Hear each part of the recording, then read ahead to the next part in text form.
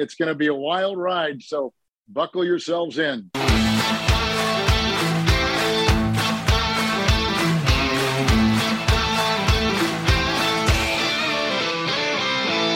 Hello and welcome to Stramash, the Scottish NFL podcast. This is the Week 6 look back, as we are more than a third of the way through the season. Exciting times. There's lots of things going on that we didn't expect. There's lots of teams we thought would be great and they're shit. And we'll be talking about all that tonight and a little bit more. Joining me to do that, I've got Ian Stephen and Gordon McGuinness. Good evening, gentlemen. Hello. How's it going? Week 6, a third of the way through the regular season. I had to do quick maths there because I hadn't thought about what my intro was going to be. I need to stop doing that off the cuff. This is the point of the season where you're starting to get a little bit of a feel of how things might play out. And there's a couple of really interesting storylines coming out already. Teams doing way better than we thought they would. Let's look to the New York teams that are based in New Jersey. And then teams that we thought might do pretty well that are doing pretty shit. Let's look at the entire NFC West, apart from Seattle, who are actually doing better probably than some people thought. Let's look up to Wisconsin and a little team up there that has stumbled twice to the New York teams. And let's look at Russell Wilson, because I always like to point daggers and poke fun. What can I say? Do you know what I love, though, that Russell Wilson and the Broncos have been relatively shit this year. How did they get on against the 49ers in primetime, though? Beat us! Shut your face. So, as did the Falcons, which was also shite. I alluded to this. I knew that was happening. I predicted the Falcons. And actually, this is the one week where I might have actually started to think about picking the Niners. But of course, the Falcons were going to win. Why? Because there was a big event in Leeds where a bunch of 49ers were traveling from all over the country to meet and watch the game together. Of course they were going to lose. Of course they were. That's just how these things work. Do we not remember the Bills fans that descended upon London last year to watch a game against the Jaguars? Ha-ha, a gimme, they said. And it was not. And it was a shit game and they got beat. So this is the rules. If there's a big fan meet-up, your team's going to lose. I don't know what law that is. Let's call it Goodell's law. That's just the way it goes. That's crap. So yeah, I'm kind of seriously confused. I'm confused from maybe a pleasant point of view, because I was quietly confident going into the season that the Eagles would be a decent team, but I thought we would be slugging it out with the Cowboys. Maybe both of us sitting at like 4-2 at this point in the season. And never in my wildest dreams would I be sitting looking at the Eagles being 6-0, and the biggest potential rivals are the Vikings and the Giants. The odds you would have gotten that from the bookies would have been utterly astronomical. And I think we talked about it in our live shows, which are absolutely fantastic. And if people don't turn up, you're just seriously missing out on expert analysis, guys. But I said that this point of the season, week 1, just before week 1, is where every single fan thinks this could finally be our year where we're good and we're all kind of having a laugh. But Jamie Borthwick was adamant the Giants were going to be woeful this season, and they're sitting at 5-1. Everybody thought the Packers would sweep the NFC North, like 14-3 or whatever, and it's the Vikings that have turned out to be the class act in that division.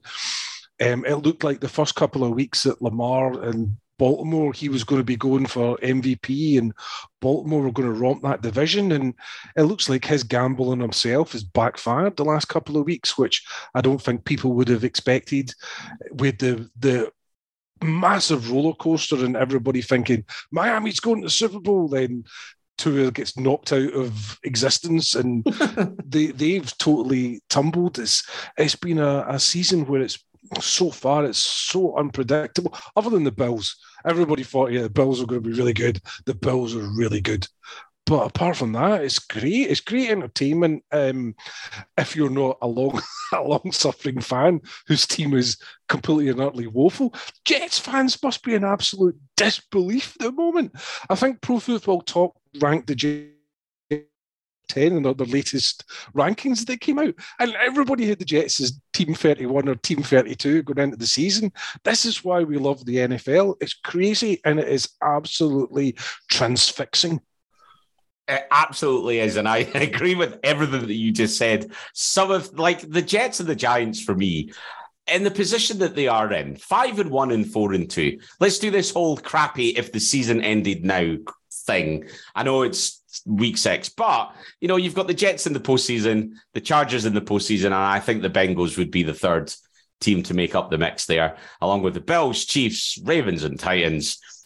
Wild, right? And obviously the NFC's the Eagles, the Niners, in spite of our shite season, top the division, the Vikings, the Buccaneers. You've then got the Giants and the Cowboys, and then one off either the Rams, the Seahawks, the Packers, or the Falcons, all on 3-3. The Falcons at 3-3 is the one that surprises me as much as any. The Buccaneers at 3-3, like some of it is just bizarre, highly entertaining. I've got a theory. I've been thinking about this over the past day, and I've got a theory. It might be controversial, but I don't think we've had a more, I could say average, but a more even talent of playing personnel in the league for years. Other than if we take the quarterback position out of it, because quarterback position is always overanalyzed and overhyped. And people will still say Brady's the best quarterback in the league when he's been atrocious this year so far. If we take the quarterback position out of it, there's only one player, I think, playing in the league right now that you would put into that bracket of being one of the best ever at their position. There's only one player. You can name all the other best players at their position in the league, and I'll tell you that all time, they don't even come anywhere close to players in the past, which detracts from the marketing of the league, but it adds to the competitiveness of the league. The one player I'm talking about is Aaron Donald. I think Aaron Donald is head and shoulders above his peers, and by the time he retires, he's going to be in that bracket of Mean Joe Green and players of that kind of ilk, talking about the best defensive tackles to ever play the game. But there's not that level of talent, and it's all very, very similar. And the thing that differentiates teams at the moment is coaching. And it's not just coaching in terms of X's and O's, it's coaching in terms of making sure your players are not boneheads and lose the game. And we saw that this week. There's been some bonehead plays that lost the game for some teams because these players weren't coached properly and they weren't in the right mindset for whatever their task was on that particular play. So first things first, saying there's one player who is good and possibly all-time good right now in the NFL is absolutely Justin Tucker erasure, and I won't accept it. Greatest kicker of all time. No, it's not really up for debate. Well, we could have a long snapper in that mix as well, Gordon. We could. There could be. The thing I find really interesting is did Justin Tucker not miss this weekend? He did. This isn't the week. Sorry, he misses one kick from 54 yards or something. It hits the post, and everyone goes, "Oh no! Even Justin Tucker misses now." It's not the same as the other kickers who miss from 29 yards, and we go, "Oh, listen, Gordon. People only remember the kicks that Vinatieri makes. They only remember the kicks that Norwood and Tucker missed." Anyway, the point I was going to make is, so one of the things that I think is interesting is parity is good in the NFL, and it's interesting that these teams are better than we thought they'd be, et cetera, et cetera. On a week-to-week basis, there's been a lot of boring games in the NFL, and it comes down to coaching schemes more than anything else, because of the success of quarterbacks like Mahomes and stuff like that. Teams have started playing more too high coverages with their safeties and basically just not letting teams beat them deep.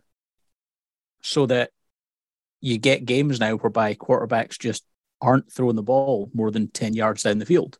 There was multiple games this week where quarterbacks just aren't testing stuff because there's not open passes. Like teams aren't playing more man coverage and in terms of stuff like that. And what's interesting with that is that just lends itself to help underdogs out a little bit more because it keeps games closer, at which point you can spring the upset. Some like under bets, so betting under the total set by Vegas are like 60% this year so far through 6 weeks. I think one of the major changes that's really affected the NFL is we go back to the Super Bowl with the Patriots and the Rams, where the Rams were running that Shanahan-esque zone offense, the zone run offense with the bootlegs off it. Nobody could stop the 49ers in that year. They were getting to Super Bowl running that offense. Nobody could stop the Rams. You go back to the 1990s, nobody could stop that offense with Terrell Davis in Denver.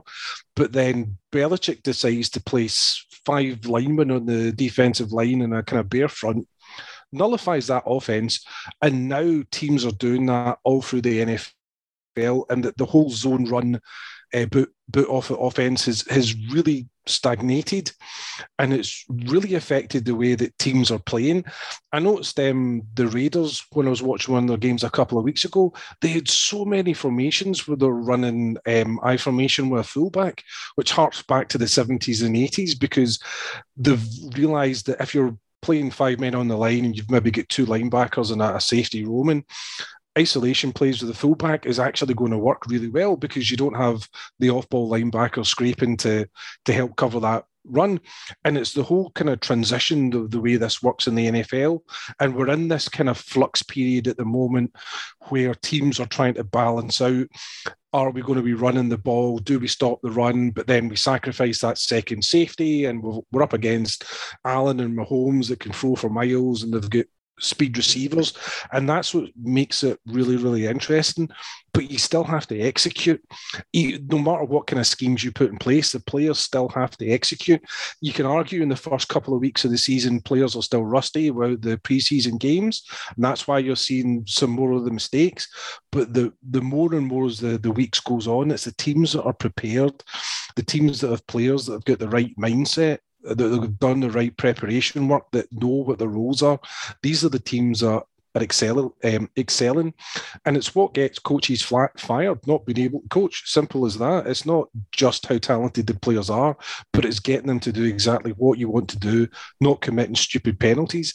And you're going to see further evolution of this again next season, and the season after that, and the season after that, as the college football continues to formulate its own brand of exciting playing styles that the NFL is going to have to catch up with to mesh these players into what they want to try and do.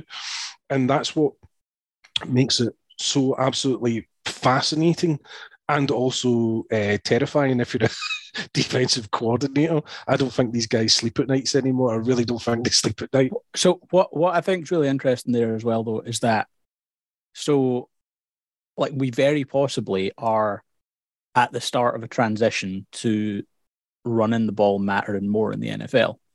But the reason why scores are still down just now is because even if that is the case, we've had like a 10-year transition from that being the case to passing being everything.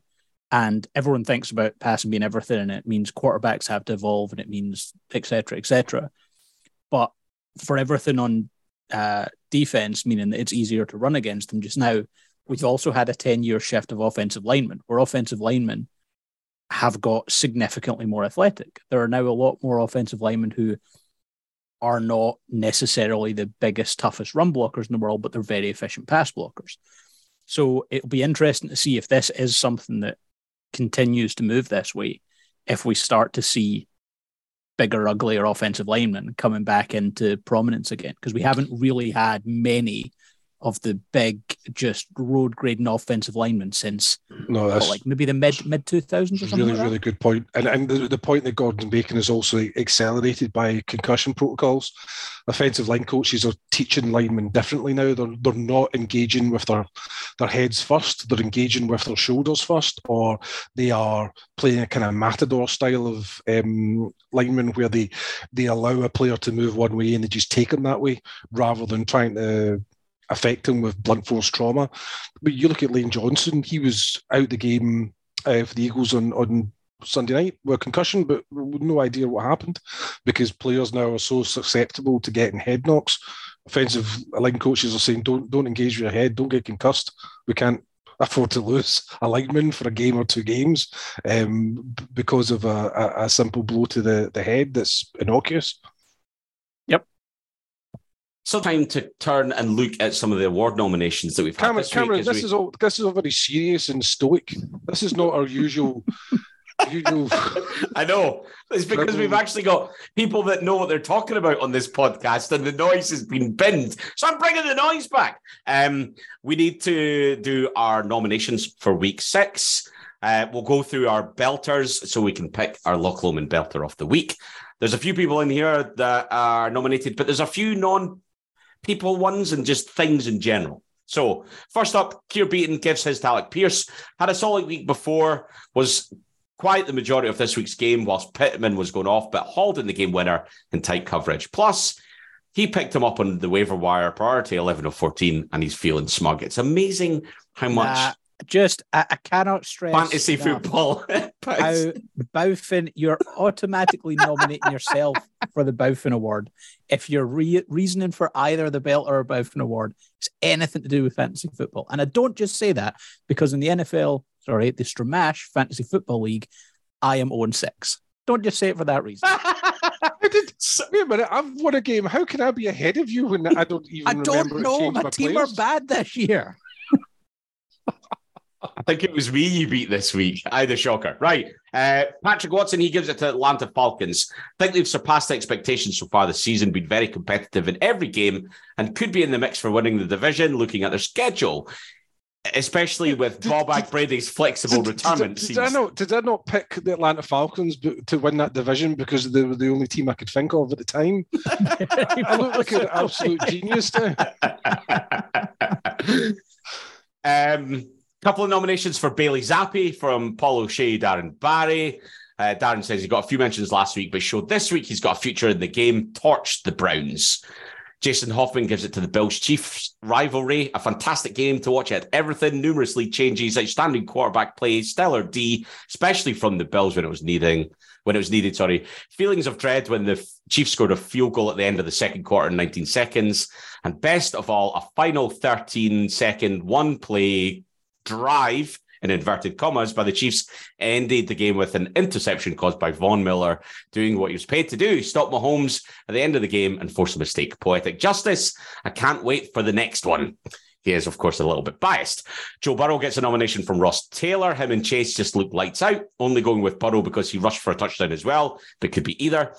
Phil Spears gives it to Jordan Poyer.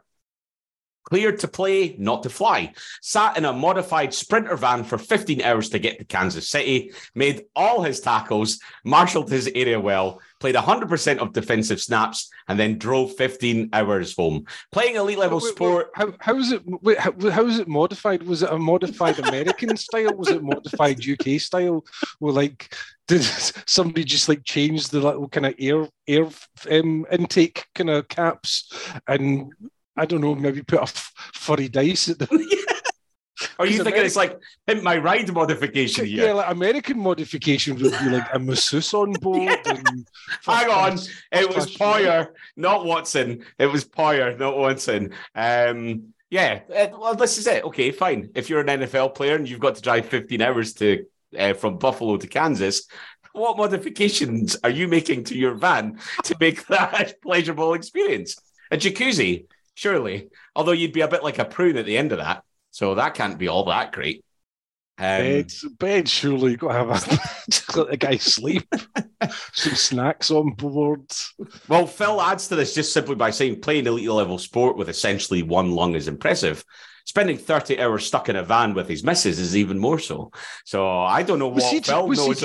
Was he driving? Yeah, I think so. And that's, if he was driving as him, he's won. I've been in minibuses with teams driving the games and Sunderland and Newcastle, and I know how much of a torturous expedition that is. That he's won that easily for that. That is outstanding. I'm having a look to see. Glad it wasn't New York versus Seattle or something. Can you imagine that road trip? That would be horrendous.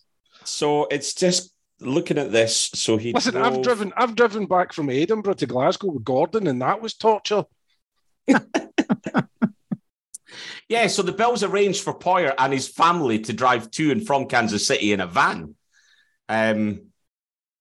That's all it says. It doesn't specify specifically who the driver was, but it was him and his family. So you got to think he's driving at least part of the time.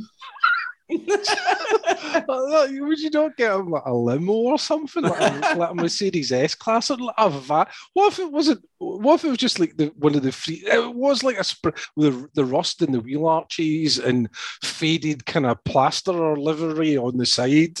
A guy kind of do his arm out the window and a cigarette. Right, Jordan, I'm in. Let me tell you something. The thing I don't like about immigrants, Jordan. Right, this is us back to our normal sort of podcast. Moving on, Ewan Chalmers gives a nomination to Josh Allen. The man is head and shoulders above everyone else this season.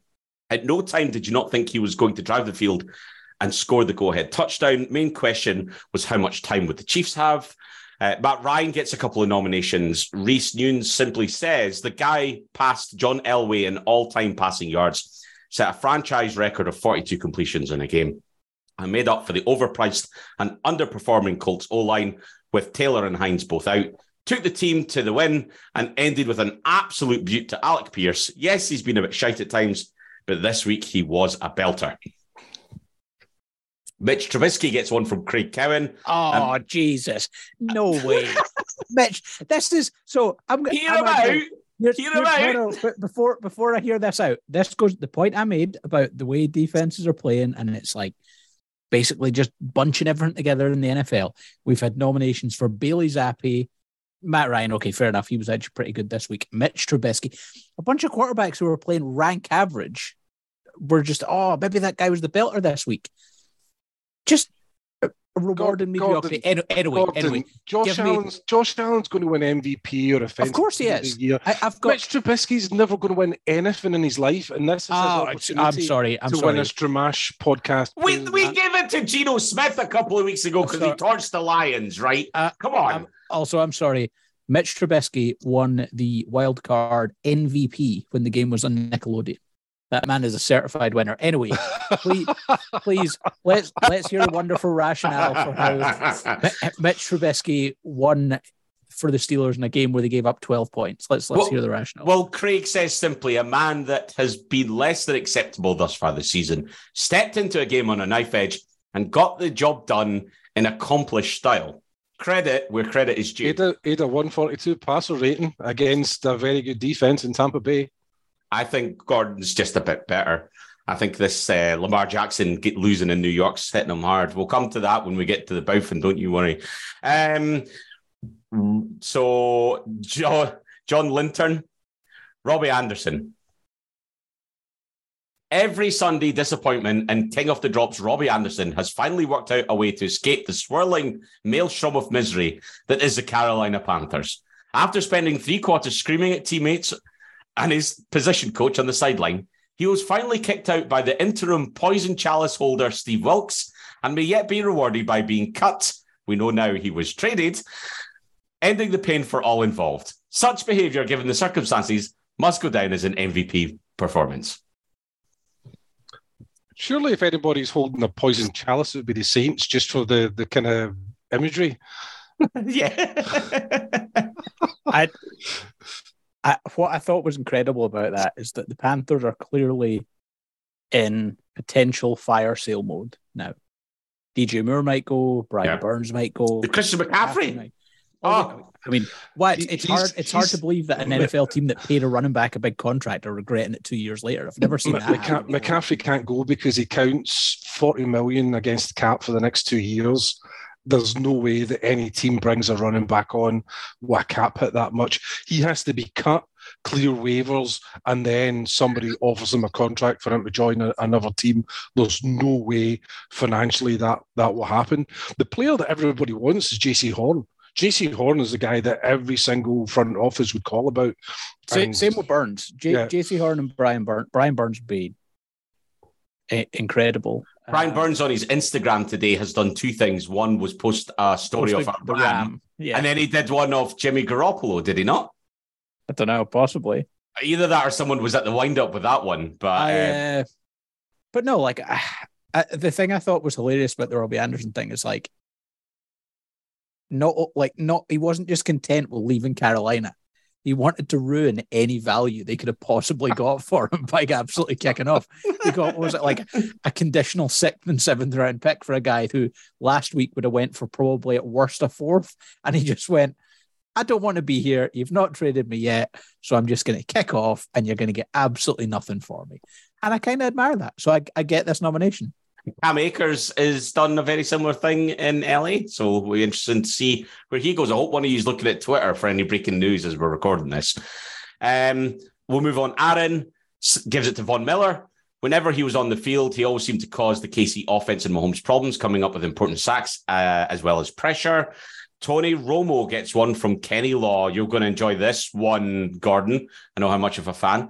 I don't think I'll ever get bored of hearing him call games, even if he did give away the ending by calling the correct score in the first half of 24-20. Knowledgeable, funny, and energetic. I'd happily listen to him review anything. I don't have much opinion about commentators. I think Paul is the most nitpicky when it comes to everything. That was a very political way to put it. He hates every commentator and all this stuff, blah, blah. I just don't understand the Tony Romo hype. He just raises his voice to sound really excited. I actually think when you get to the playoffs, I think there's maybe a bit more prep work done. Just now, I just think there's the penalty stuff. The thing that really bugs me is everyone was like, oh, he's really smart because he called that penalty before they announced it. Like, he's in the stadium and they see where the flag comes from. So he's like, oh, and they're looking at the offensive lineman. They're like, oh, maybe this could be defensive holding, though.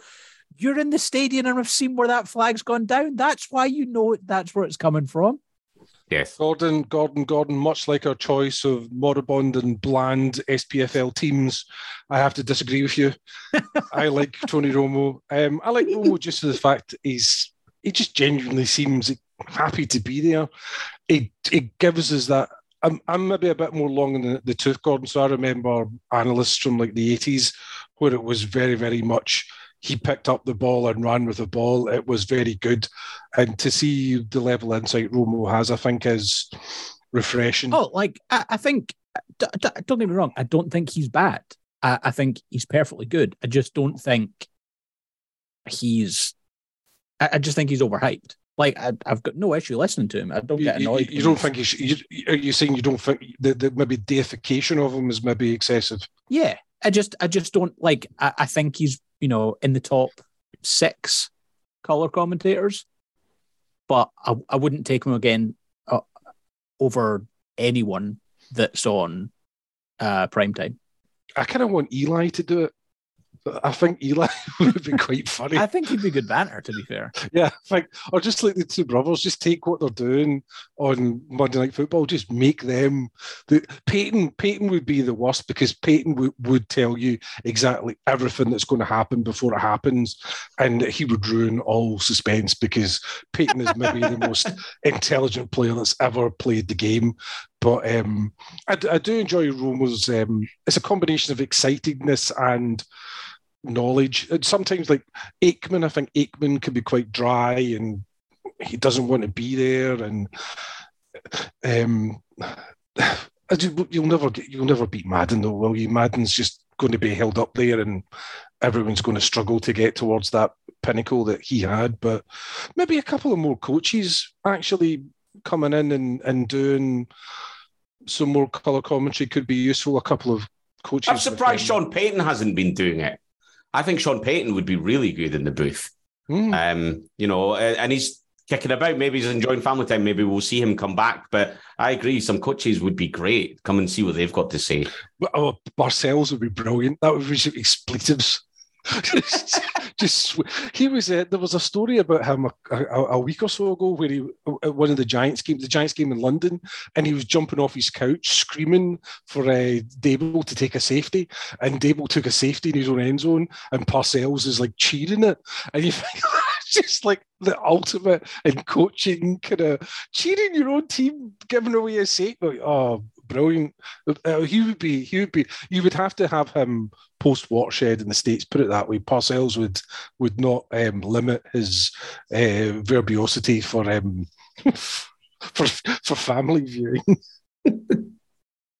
A couple more to get through before we're still in the belter. The New York Jets. Been a good week. It has been a good week. The New York Jets get a couple of nominations. Paddy Kelly, Johnny Bailey. Johnny Bailey says the New York Jets' huge win at Lambeau against Charles and the hapless Packers. They look a serious team now, along with the Giants. Special shout out to Cameron, Charles Gordon, and both of Paul's teams getting pumped in the same game week, and the Steelers pull off a shock win against the Bucs. Pleasing.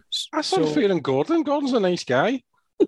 Exactly. What I would say, there's a reason why the Jets cannot be the belter this week. And it's because the Packers are shite. Aaron Rodgers is playing terribly. The offense looks horrendous. The defense isn't as good as it was mapped out to be, which, by the way, happens all the time. Everyone overhypes the defense coming into the season. And the special teams that they were supposed to be addressing ain't so special either. Awful. Yeah. And here's the thing. In the NFC, the same's true for the Bucs. In the NFC, it probably doesn't matter because they're probably still going to get into the playoffs. And once they get into the playoffs, as much as I think the Giants are like a great story, you're still going to favor the Giants, the Packers over the Giants in the playoffs, I think, because, chips are down at that point. Aaron Rodgers has the experience. Daniel Jones in the playoffs is a pretty terrifying prospect, all those things. But right now, both of those teams, they're not even enjoyable to watch. Like, it's horrible. It is. But it's not horrible at the same time. It's magnificent, absolutely delightful. The only real downside to this is it's during the Rugby League World Cup, so Charles Patterson has an excuse to just go absolute incognito mode. We'll save it all up. They'll be back at the top of the bloody division by the time he's back. It'll be infuriating. Well, it's fine. We've got a couple more to do. Right, very quickly then. Cameron Christie. He gives it to the NFL schedulers for putting Russell Wilson's Denver Broncos in primetime so European fans aren't compelled to watch it and get a good night's sleep. 4 times. I know. 4 times in 6 weeks. It's mental. Tony Brewerton says the New York football teams, and actually his nomination this week incorporates a proposal fittingly made by Mr. Charles Patterson as a replacement award for the pod this year. So here goes. New York football is on fire. It's not had many backers. The G-men humped the Ravens, while the Jets, they pumped the Packers. Jackson couldn't handle pressure. Rodgers shit the bed. New York football is on fire, and sauce is at cheesehead. Tony's really lucky that I like his whiskey. That was good, to be fair. It was actually very well composed. Yes, absolutely. Well done. Okay, so... I'm just see if there's anyone else that I've missed. No, I don't. Mike Tomlin got one. Listen, Sauce Gardner got a couple, by the way. Sauce Gardner, but that's on. Listen, on both sides. He looks like he's primed to be the next big shutdown. Let's not just pass anyway on Earam corner. He does look that good. But one thing that's really interesting, and this happened last week as well, the Eagles are sitting at 6-0. We're undefeated, and we're not getting any nominations at all for belters of the week, which is. I'm not upset. I'm not arguing against it. I'm just saying it's surprising. You would assume the team that's kind of stretched out would maybe it's a team performance from the Eagles. So there is one. One. Adam Mitchell gives it to the Eagles. I just missed it. And amongst all the Jets, it goes to the Eagles. See that Adam Mitchell's a nice guy. He's a Bells fan. Takes after his mum. Lovely lady. Not even the most optimistic of Eagles fans thought they would be 6-0. Unbelievable display. They keep grinding it out. So there you go. Do you know what the Eagles do? First quarter they kind of go hello. Second quarter all pro. Third quarter they fall asleep. Fourth quarter, they just run the ball a lot. That has been every single game. See, if it was only on, if you only ever took second quarter performances, we would be better than the 72 Dolphins. But if you took third quarter performances, we would be worse than the 0-16 Lions. The 0-16 Lions, yeah. So. Okay, so who's our belter this week? Josh Allen. Josh Allen. Does Bailey Zappi not deserve something? There's no way. Sorry. Like the other weeks, I know we did, like the weeks that we gave it to Joe Flacco and Geno Smith, they were arguably the best quarterback in performance in the NFL right that week. Fine. Make me the case using anything other than vibes that Bailey Zappi was remotely better than Josh Allen this week. He had a better passer rating than Josh Allen this week. Passer rating's a horrible. It's statistics, Gordon. Statistics are the king. Yep. He had Josh Allen's stats were better than his.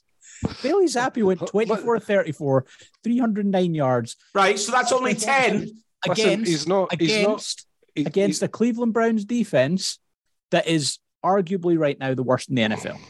Statistically, worst in the NFL. I think realistically, I think you're probably looking at Matt Ryan, but I think just for sheer what on earth performance, it has to go to Alex Singleton, the Broncos linebacker with 21 tackles.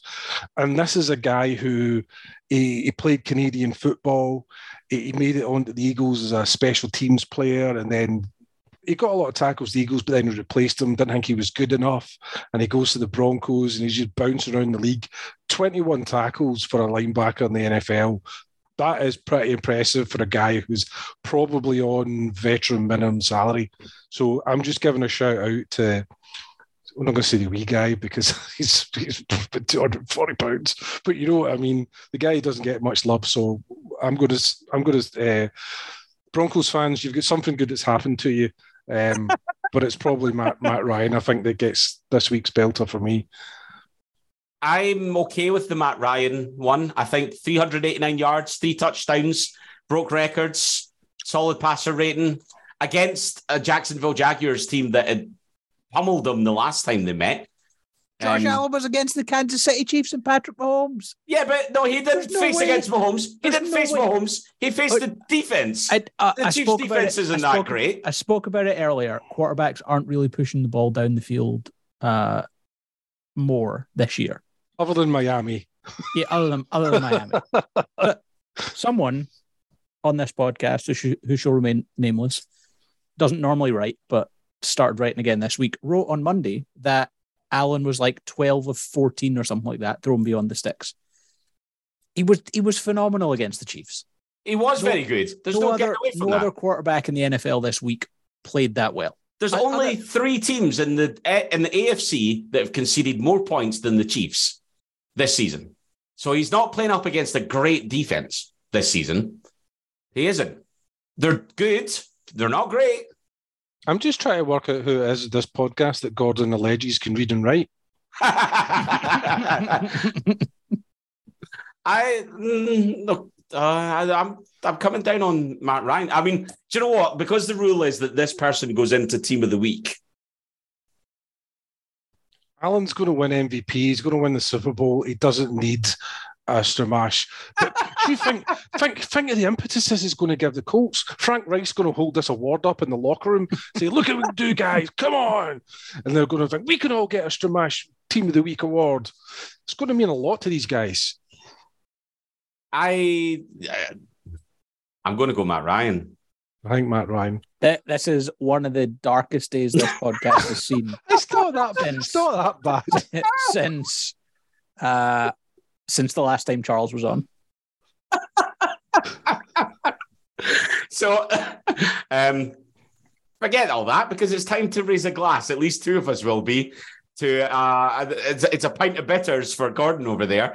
But let's raise a dram because Matt Ryan, you broke records. You beat the Jacksonville Jaguars, and you are the Loch Lomond Belter of the Week.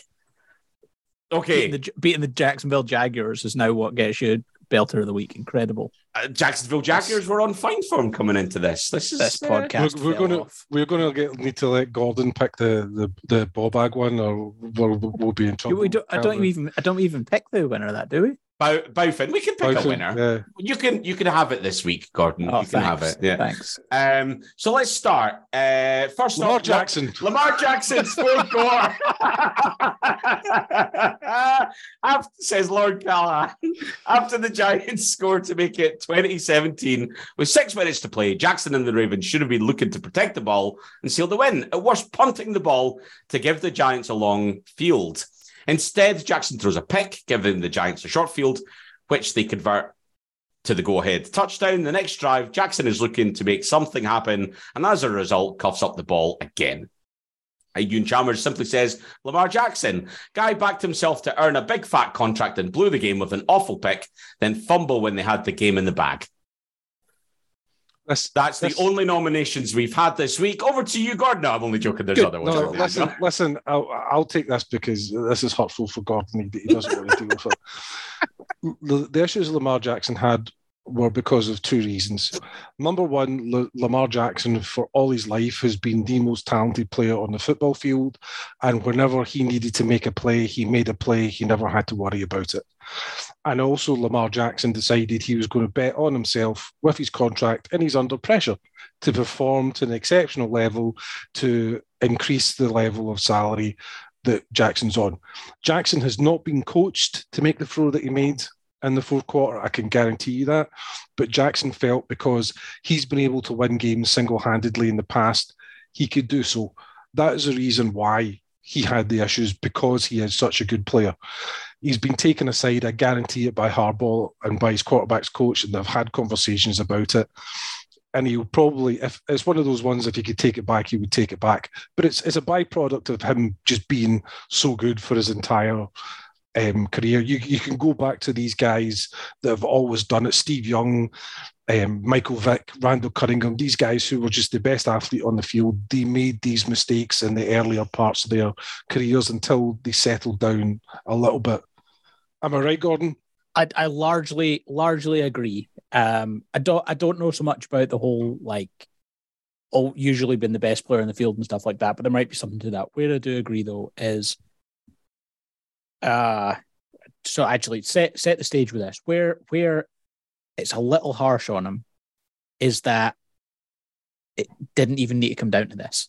Second time this season that we're talking about the Ravens and the Bowfin Award, and if a coach upstairs just radios down to say call a timeout, the play doesn't happen. So 3rd and 1, I think it was, or 3rd and inches, right before the Lamar Jackson interception, they've called this a few times this year. It's like a quarterback sneak, but it's not a sneak. Lamar takes it and he goes off the guard or off the tackle just to give him a little bit more space to work with. The Ravens gain 4 yards. There's now 3 minutes, 4 seconds left in the clock. Giants still have 3 timeouts, but the Ravens have got all 4 downs, or all 3 downs to work with. They still have the ball. Giants are probably going to get the ball back, like 1.5 minutes left in the game at absolute best. They might not get the ball back again. Apart from the fact that someone lined up incorrectly, didn't cover up the tackle, illegal formation, which means that the play doesn't count, ball goes back. Harbaugh said something today that someone should have, someone upstairs should have seen that they're not lined up correctly. Same in the Dolphins game. There was a clear miscommunication happening, and you had a cornerback who you knew was a rookie who wasn't going to follow Tyreek Hill, and no one radioed down to call a timeout. So that I think is relatively concerning. The Lamar Jackson thing, though, is he's absolutely playing hero ball. And I think it's for 2 reasons. One, I think the Ravens rely on him more than any team in the NFL rely on the quarterback, in the sense that outside of Mark Andrews, especially with Bateman hurt this week, there's not a ton of pass catching talent around there. So kind of relying on him making some plays.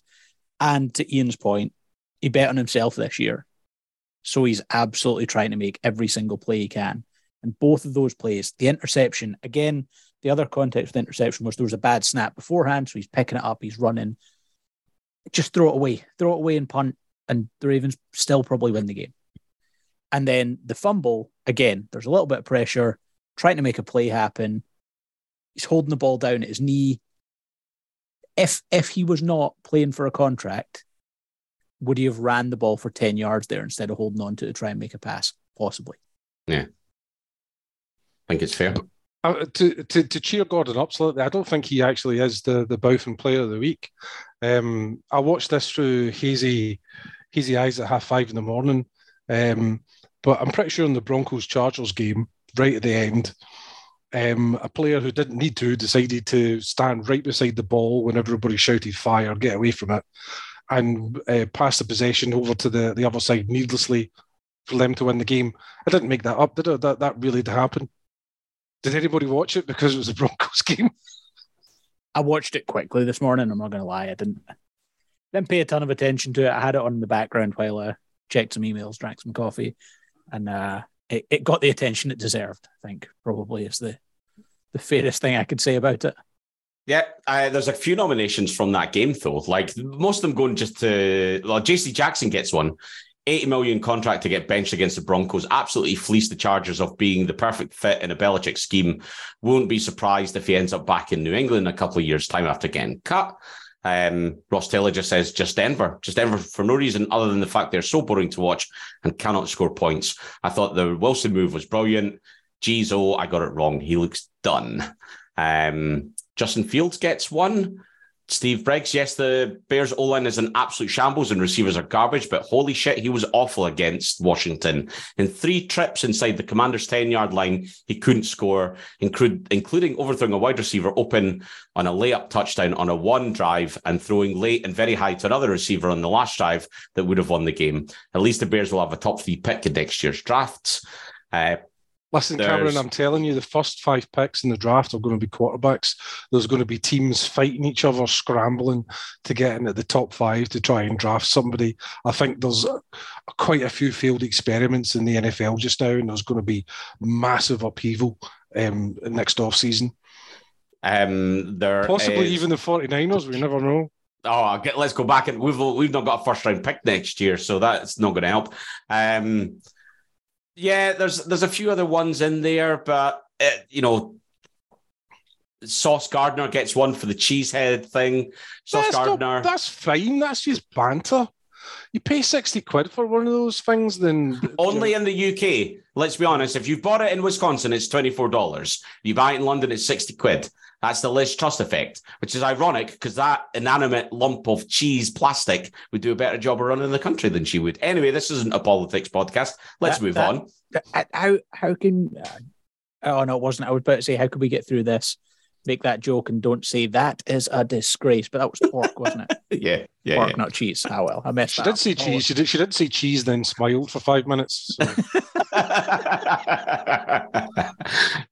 Robbie Anderson gets a couple for his. Cameron Christie says for sopping the bin fire in Carolina for an insultingly bad Cardinals team. Yeah, Mike Boone gets one, not really his fault, but I was stoked on him this week, and then he was favoured behind Latavius Murray and Melvin Gordon. Potential flash in the pan. Planning waiving him this week. Well, there you go. If you're in Keir Beaton's league, you know who not to make a trade move for, because he's going to be on the waiver wire. Who gets Bowfen then, Gordon? It's not Lamar, Gordon. No, it's. I mean, it's not far off it though. It is the NFL for scheduling the Broncos 4 times out of 6 weeks in prime time. That's a good call. It's not acceptable. I didn't even notice it at the time of the schedule, but see, even if they were good, it wouldn't be acceptable because it's 4 times in 6 weeks that you have no choice but to watch them if you want to watch football. It's worse that they're bad. Nathaniel Hackett right now is a bottom 5 head coach in the NFL, the way he's coaching. Russell Wilson's a bottom 16 quarterback in the NFL. They've got way too much talent at wide receiver to be this bad. It's horrible to watch. That's why flexing is such a good idea. You know, the guy in charge of flexing is picking up the phone right now. I never thought I was going to say this, but get me the New York Jets. That's the only thing that can save the ratings. Okay. Let's At the end of this, remind me, we need to pick winners for the last 3 weeks of the whiskey because we've not done it for a couple of weeks. I forgot to do it a week, and then I left Mitchell in charge last week, so I knew that structure would go out the window. I know, just structure went out the window. He just makes it up as he goes along, honestly. He just wanted to talk about country and western hits for the entire podcast. You had to rein him in. Okay, on to team of the week. So Matt Ryan is our quarterback because under the rules of the podcast, he is immediately the Belter winner, automatically goes into team of the week. But what offensive line will he be playing behind? Any opening gambits here? Do you know, I'm going to make a play here for the Ravens. So... He's such a homer, this guy. So Justin Tucker now the Ravens. Hang on. For one, they ran the ball really well in that game. Can I share my screen? You can share your screen. It's not going to work on a podcast, but that's fine. No, but you'll see it. The point is you'll see it. You've disabled screen sharing. Can you fix it? Bloody hell. Just do it. Right. Anyway. I'll set the scene for our listeners. I'll paint a visual picture. So, the Ravens' first touchdown run, they just blocked it perfectly. It's one of. So for one play. No, did you see the stats of that game? Hang on, sorry, I'll keep sharing my screen. They ran the ball really well in that game. Ronnie Stanley, back at left tackle, hasn't allowed... So Ronnie Stanley had to play the whole game instead of splitting time as he comes back from injury. Didn't allow a single pressure. Outside of Linderbaum at center, who was pretty ropey in pass protection, but good as a run blocker, they had a really good game. They ran the ball for like 200 yards. They didn't win the game because Lamar Jackson made some bad plays at the end. The offensive line was great.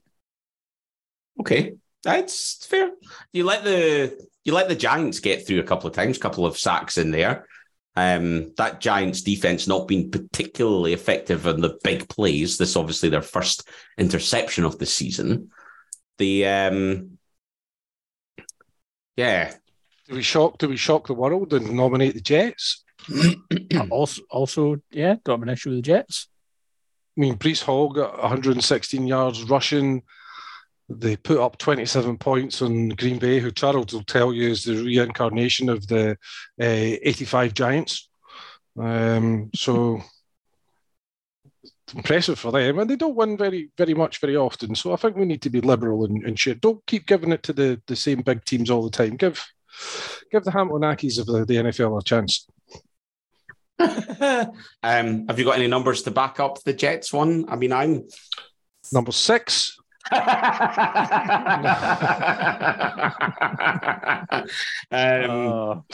Listen, all I get is memes of Jason Kelce knocking people over sent into my Twitter feed. So my entire world revolves around Jason Kelce just knocking people over. That's just my entire take on offensive linemen. The Eagles' offensive line was pretty good as well on Sunday. Last week I said I'm really, really worried about backup third string left tackle Jack Driscoll playing at left tackle because of injury. But thankfully, with Malata came back, played left tackle. Oh, thank goodness, Micah Parsons, got to worry about him. Then you've got Lane Johnson goes down. Driscoll has to come in, instead of playing third string left tackle, he has to play third string right tackle. And they just shifted Micah Parsons over to him the entire game. He should have won the player of the week just for the fact that he did not let Micah Parsons completely destroy the Eagles' game plan. A third string left tackle, right tackle. He didn't play very well, but he didn't cause a disaster, which is admirable. So well played, Jack. But the Eagles' line's been... It's a combination of talent, but the coach and Jeff Stoutland, I don't think can be underestimated as a line coach. He's one of the best positional coaches in the NFL. Purely just in the standpoint of the amount of rotation that the Eagles have had to do over the last couple of years. I mean, they've been a bit like the Ravens. It's can be a revolving door at offensive line at times. Did you watch and listen to all of Sunday Night Football? Yes. Did you hear a certain comment in reference to Eagles left guard Landon Dickerson? There was a couple. So, the guy who founded the company I work for, is a popular color commentator on Sunday Night Football, used the phrase, Colin Chrissingworth. yeah, there's Landon Dickerson coming right down your throat. Yeah. Oh. It's after the watershed. It's fine. It's perfectly acceptable in Sunday Night Football. I didn't stay up to watch it, and I woke up the next day to like. And what's Landon's number, Gordon? It's number 69. Perfectly. Do you know what? I think I'd probably go for the Eagles. I think. Yeah, that Dallas defense has been great, but am I reading the stats wrong? It looks like the Cowboys didn't allow a single sack. It looks like that Cowboys O-line was pretty good. Offensive line was all right. I'm pretty. Did we not get a strip sack of? I'm pretty sure Brandon Graham got a strip sack. All right, okay. Forced a fumble. They got pressure, but they were getting rid of the ball quite quickly, and they were running the ball really well as well. Dallas really they made some really good adjustments in the second half. You have to give them credit because it looked like they were going to get totally wiped out. Yeah. As much as Charles doesn't like him, Mike McCarthy. I think he certainly knows how to delegate to his assistants and get things fixed. I think, because we could talk about this all night, let's give it to the Eagles, because I think that has been an impressive Cowboys defense, and the Eagles did a very good job there. So I think that's that done, right? Because we need to talk about wide receivers. We need to pick 3 of them. You can't. There's so many. There's such a good receiving week. Yeah, and I'm thinking, right, you look at Tyreek Hill, who's the overall leader, right? Lots of yards, no touchdowns. For me, I look at the context of the games in which they're in, and you know the Dolphins were kind of in a bit of junky time, pushing it down the field, what have you. I'm going to put my pitch out right away of my 3 because I've already decided who they are. It's Stephon Diggs. Yep. It's Jamar Chase. Junky time. Just all these players on the sideline with needles in their arm. They're in junky time, man. So it's Stephon Diggs and it's Jamar Chase, and it is, and I'm actually changing my mind. No, Juju Smith-Schuster. Because it's not Juju Smith-Schuster over Tyreek Hill this week.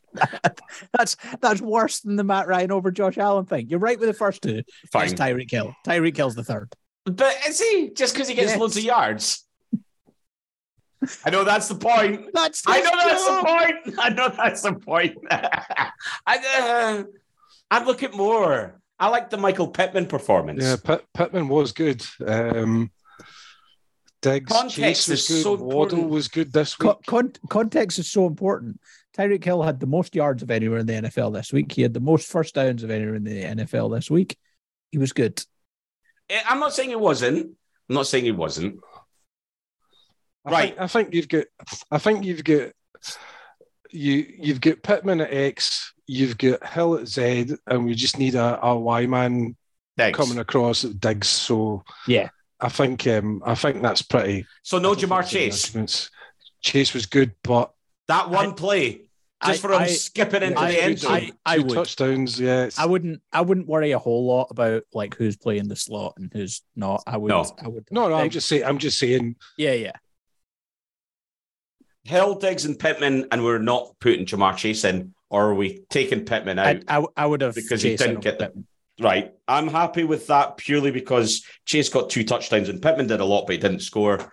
So there you go. 3, Tyreek Hill, Stephon Diggs, Jamar Chase are our wide receivers. Who plays tight end this week?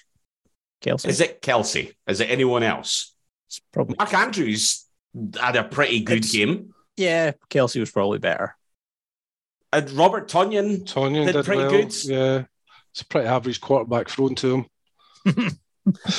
I mean, Mike Gesicki, 2 touchdowns, given how little game time he's played. Kelsey would win it 2 weeks in a row, though, wouldn't he? I don't. I mean, tight end though. Like we know this, but Yes, it's going to be the the week. same couple. Tight end's going to be Kelsey, Andrews, maybe occasionally Kelsey. Gordon, who the better blocking performance between Kelsey and Andrews this week? Hey, let's find out. It would be Andrews. Kelsey's I think it was a good blocker, but yeah, Kelsey is good, but he was much more active in the receiving game. Mark Andrews has improved a lot as a blocker this season so far. Mark Andrews. Okay. Pressure now, trying to move quickly. Yeah. This also doesn't work well on a podcast. No, it's terrible. You looking up there? You can edit this bit out. I don't edit this podcast. Don't be ridiculous. Got stuff to do. A better run blocker was Mark Andrews. Right. Give it to Andrews. Andrews is in. Running back. Breece Hall? Yeah, I'm thinking Breece Hall. Breece Hall, Kenyon Drake. Kenneth Walker. Drake had a mistake late in that game. I can't remember what it was, but it was like he had a mistake late in that game that was pretty critical. Kenneth Walker's another option. Listen, Walker might be in the conversation for Rookie of the Year at the end of the season. I think. Same with Breece Hall. Yeah. Christian McCaffrey. I thought he did really well for a long time against the Rams, and then they just stopped using him. No. The problem is that was. Did anyone see what the Panthers' passing attack was? He spent. Gordon, stop trying to push this. You kept pushing Le'Veon. Sorry, not Gordon. Cameron. Yeah.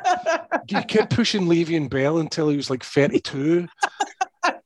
Just because you had him in your fantasy team. I don't have him. Well. I'd love him in my fantasy team. I don't have him. Fine. I'll move away from Christian McCaffrey due to Listen, Kyler Murray gets a shout for running back. Good. He was good. Breece Hall. Breece Hall. Yep. Fine.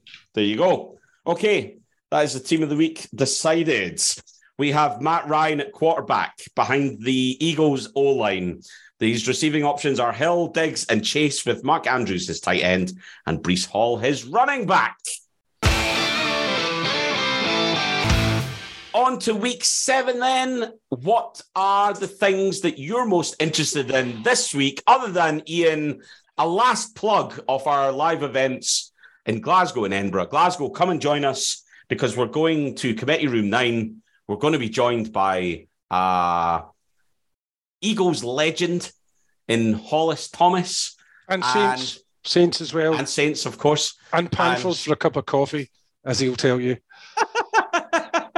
And we're going to sit down, hear from him, and then watch some football together on Sunday night. Yeah, so it's going to be like the last time we came to Glasgow. We're going to have a live show.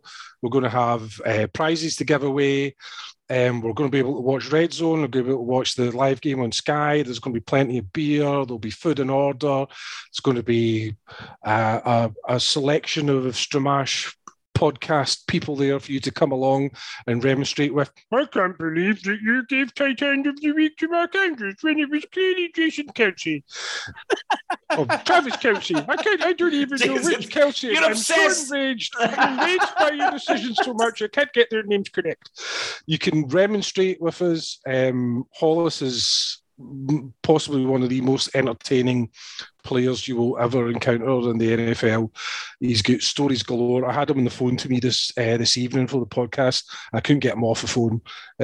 He was great, telling me about how he'd naked players running on when streaking when he was playing, and he thoroughly enjoyed it. And then the Monday, it's an extended live show, sit down, chat with Hollis.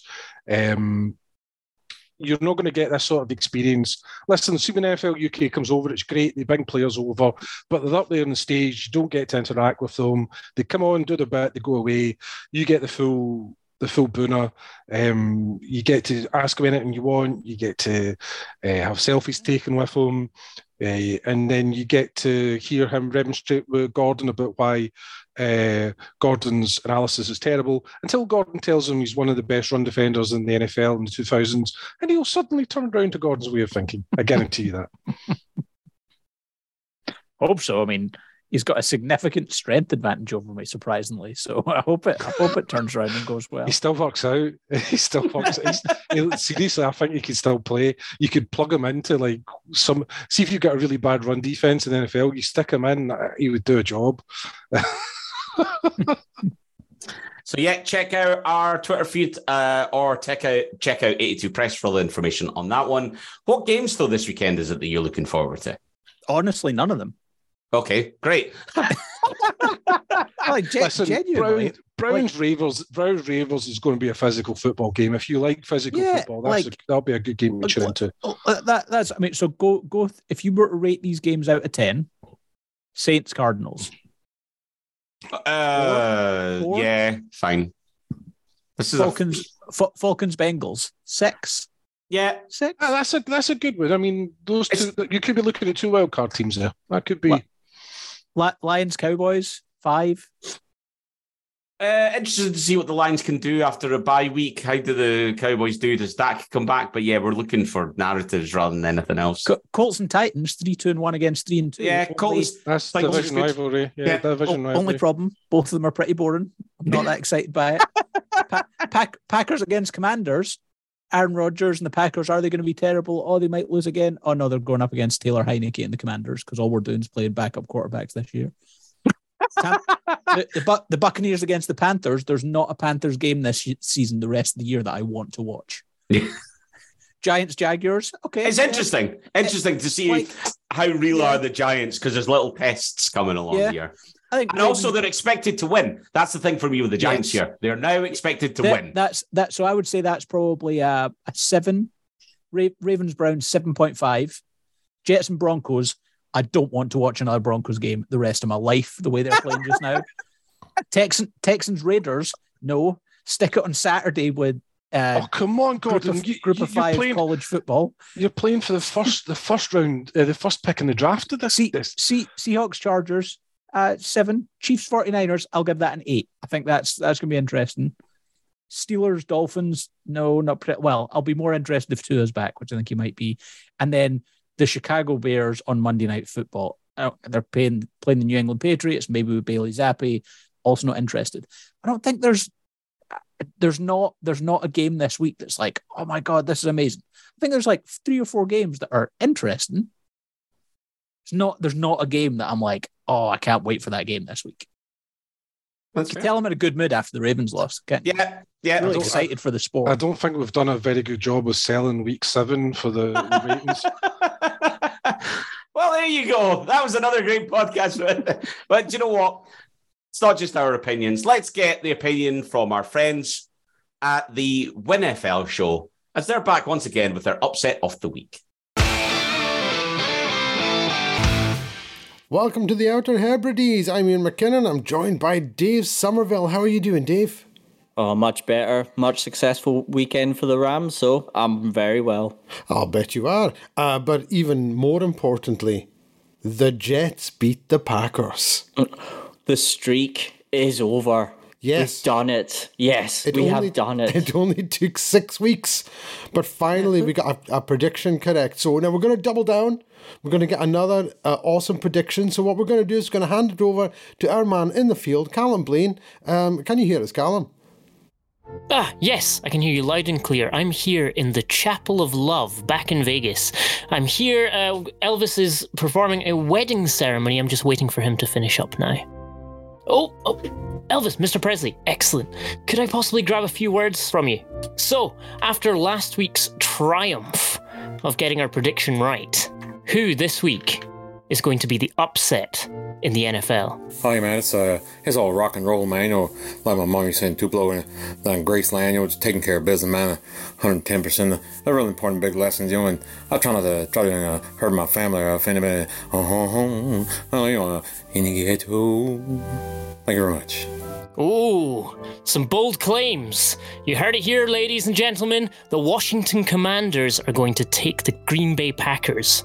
Over to you guys in the studio. So there you have it, Dave. The Commanders, we're doubling down on the Packers losing again. We've got the Washington Commanders over the Packers. You're going to need to explain this one to me, Dave. How do the Commanders do it? couldn't happen to a nicer, more normal person than Aaron Rodgers. But yes, we're going for the Commanders. I'm not sure how it's going to happen, but I'm pretty sure the Commanders need to rely on their defense. They've hit the quarterback on the opposing team 1 in every 3 times that they've dropped back to pass, which is an incredible stat in itself. And the only reason they're 2-4 and not 0-6 is because of their defense. And they've been really impressive this year. The Packers' offensive line looked really shaky against both New York teams. And, you know, Aaron Rodgers, he's got to that age where he needs a lot more protection now. He's not as mobile in the pocket. He can't get out the pocket and extend the plays like he could. And now, on the other side of the ball, you've got Taylor Heineke coming in for Carson Wentz. So someone who can run and move and extend the plays in Taylor Heineke. I think the Packers are in for a rough ride. So just looking at some of the things that needs to happen for the Commanders, they need to get Taylor Heineke obviously out the pocket, away from the pressures from the Packers' defensive line. They need to run the ball successfully, which is something they just have not been able to do. Gibson is just starved at running back. He's only had about 1 in 4 successful plays from scrimmage this year while the run has been called. I mean, for the Packers, they've had a good defense this year. It's the only reason that their game's been close. But the Commanders on offense, they've only scored more than 17 points in 2 games, and that was the first 2 weeks. So we're really going out on a limb here. But yeah, the Commanders, I think it's going to be a close game. I'm going to go for a 16 points to 13 win for the Commanders over a failing Packers. Packers to get 1 touchdown and maybe kick a couple field goals. But I think the Commanders are just going to edge this. And yeah, we all love Aaron Rodgers, don't we? Not. So big up the Commanders. Come on, let's keep our streak going. So there you have it. The Washington Commanders over the Green Bay Packers. I'm actually quite excited to see Taylor Heineke do his thing. I thought he was very impressive. I've always been impressed by him every time I've seen him play. So here we go. The Commanders over the Packers. We're going to hand it back over to the guys at the Stramash podcast. Okay, before we wrap up. Whoa, what an upset! The best thing is I was going to do the exact same thing, and then I thought last minute, nah, Gordon, don't be a prick. If they're right, we can play that back, and that becomes a sting. So, Jesus Christ, I absolutely shat my pants there. That was very loud in my headphones. Okay, any other news items to touch on before we wrap up? We need to pick 3 winners. We are still going to, I haven't forgotten. We're going to do that. Is there any breaking news? Because we're getting towards the trade deadline. When is it actually? The only, it's the... UK, is it? 11th, or is it the 1st of November? It's one of the two. Anyway, one piece of news today. Starting next season, Amazon Prime is going to have a game on the Friday after Thanksgiving, commonly known as Black Friday. So Thanksgiving weekend is now going to have 3 games on the Thursday, 1 game on the Friday, which... I mean, fine. It's at 3 p.m. So Friday, 8 o'clock our time. Like, it's pretty handy if you're in the UK. So when's this? Sorry, start again. Okay. Just, I'll rewind. So, you could actually just respond in kind and then listen to the podcast. Okay, I'll do that. Yeah. Starting next year, the Friday after Thanksgiving. So Black Friday in America. Right. Okay, I get you. Right, I'm following you. I missed it. But it's 3 p.m. Eastern, which means 8 o'clock our time. 8 o'clock on a Friday. That's like, I'd love watching. When they had the COVID year and the Ravens played the Cowboys, I think it might have been Cowboys or the Steelers they played, and they played them at 8 o'clock at night on a Wednesday. It's great. One of the best times to watch an American football game. Yeah, I think that's great news. All for it. Tremendous. I think Russell Wilson's got a hamstring injury. He's had an MRI. They don't know if he's going to play or not on Sunday. Of course he'll be playing. Don't know if it's good or not. He has to play. He's Mr. I have no idea what that was there. That's what he did. Anyway. That's like 8 Russell Wilson memes ago. Now it's the Danger Witch. The Danger, I like the Danger Witch. I think it's funny. So I bad, actually so really bad. like it. Yeah, I give him all these other crap. See, the thing though is, I think all the other crap is actually quite serious, but that one was clearly tongue in cheek, right? And he was laughing at himself, and all for that. The thing that's come out this week, I think, that is the Richard Sherman, Marshall Lynch conversation, where they are saying that they have to go through his manager to speak to him. What a walloper. If the Bob Aggle award was still going, that would be straight there. I've been saying it for a long time, and everything I've said has been right all along. Guy's a tool. And yet, still beat the 49ers in prime time. He did beat the... Shut up. Right. I can't see any other breaking news as we go through this. I'm scouring the internet. So while you do that, we shout out to Phil Spears, though, who's just tweeted a picture of himself drinking out his Loch Lomond Stramash podcast glass, which you can win if you partake in our competition, or you can buy this year. Check out our socials for that as well. We're selling a couple of bottles and glasses. Great Christmas present or a Thanksgiving present for your American friends. Give thanks with Loch Lomond Stramash whiskey and 2 whiskey tumblers. Into picking the winners then. Let's do the last 4 weeks. We're going back to week 4 now. Ian, I want a number between 1 and 42. Ryan Dawkins, number 20. Number 20. Congratulations to Stephen Bryson. You are the winner of one of those said bottles of whiskey. Congratulations. Okay, Gordon, you get week 5. The number here is between 1 and 39. Saddest pair of quarterbacks in the NFL, Tom Brady and Aaron Rodgers, 12. 12. Excellent. Okay. Number 12. I need to get to the right page. Loading things. Congratulations to Cameron Christie. You are the winner also of a bottle of Loch Lomond whiskey. Okay. I want you to do a combi effort here because it's between 1 and 40. I want you to pick the first digit, Ian, and you to pick the second digit, Gordon. Let us go for first digit being 0. Oh. So that's interesting because I actually thought what you might do if you were really trying to be a wind-up merchant, it was between 1 and 40, you could have picked the first 4. And then my option would have been there is no second number or 0. I would have had 2 options. Okay, so I will pick number 5. Number 5. Congratulations to John Lintern. You also win a bottle of Loch Lomond whiskey. I actually quite enjoyed John's nomination this week. His was the Robbie Anderson one that was very eloquently and yes. Thoroughly enjoyed that. I did as well. So there you go. So Stephen Bryson, Cameron Christie, John Lintern, you're all winners of whiskey. Plenty more opportunities to take part, but that's everything for this episode of Stramash. Thank you for taking the time to listen to our nonsense.